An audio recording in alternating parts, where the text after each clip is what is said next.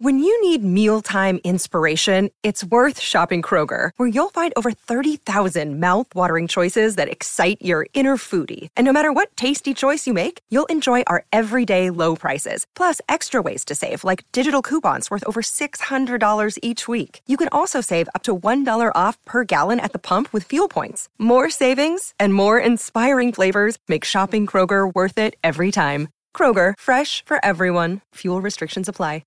For the cheeseheads who want it fresh, and the ones who think Lambeau is a cathedral, this is Pax What She Said. Now, here's Perry Goldstein and Maggie Loney.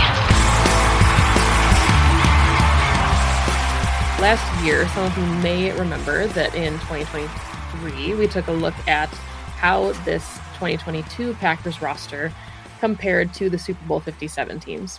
There were obviously some trends and some things that those Super Bowl teams had that the Packers roster was missing.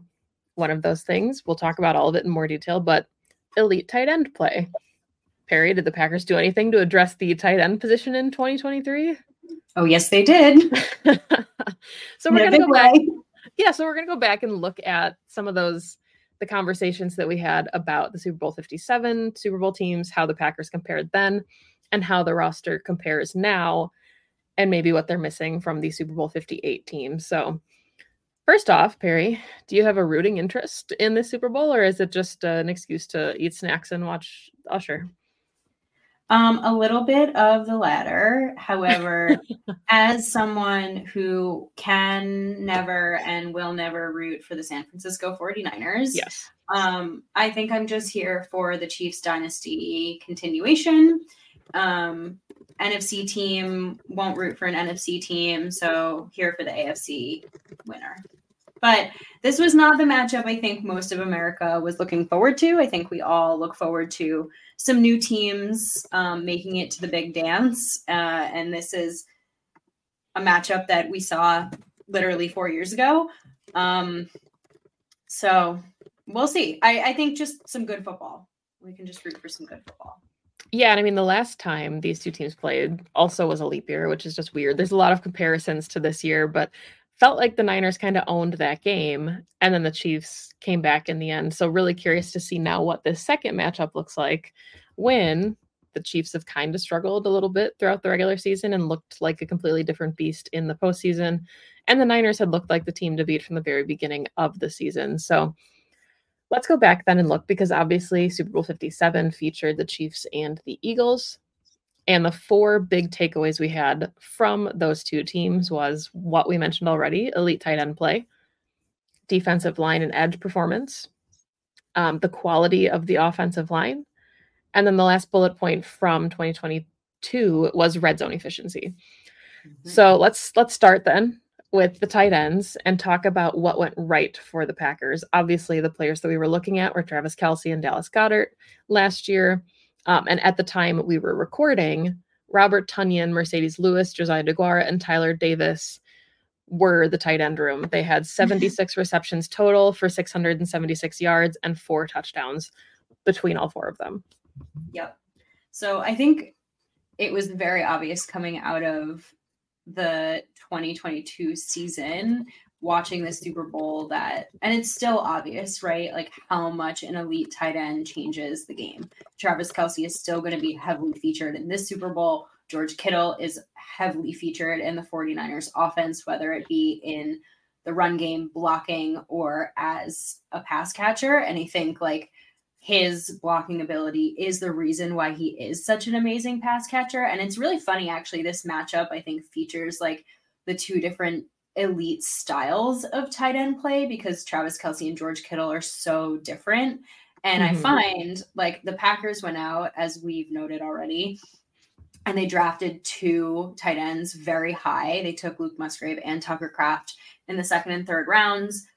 Both, I think, top 50 picks, if not Tucker was like top 80. And they were heavily utilized this season. Not just because they had to be, but because Matt LaFleur, as we know, loves his 2 tight end sets. And because like we always knew that this was going to be, you know, a position it was a position of need and a position that the Shanahan style offense features. And I think when you look at the two different tight ends that the Packers drafted, they actually kind of fit into the Kelsey Kittle mold in really unique ways, right? Musgrave is much more of the Kelsey style where he's really just a big, fast tight end / wide receiver.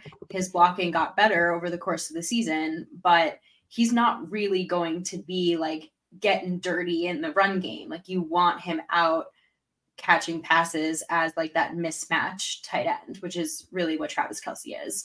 Whereas Tucker is more of that George Kittle style. Like he becomes a pass catching threat. And we saw it happen increasingly over the course of the season because you have to respect him as a blocker.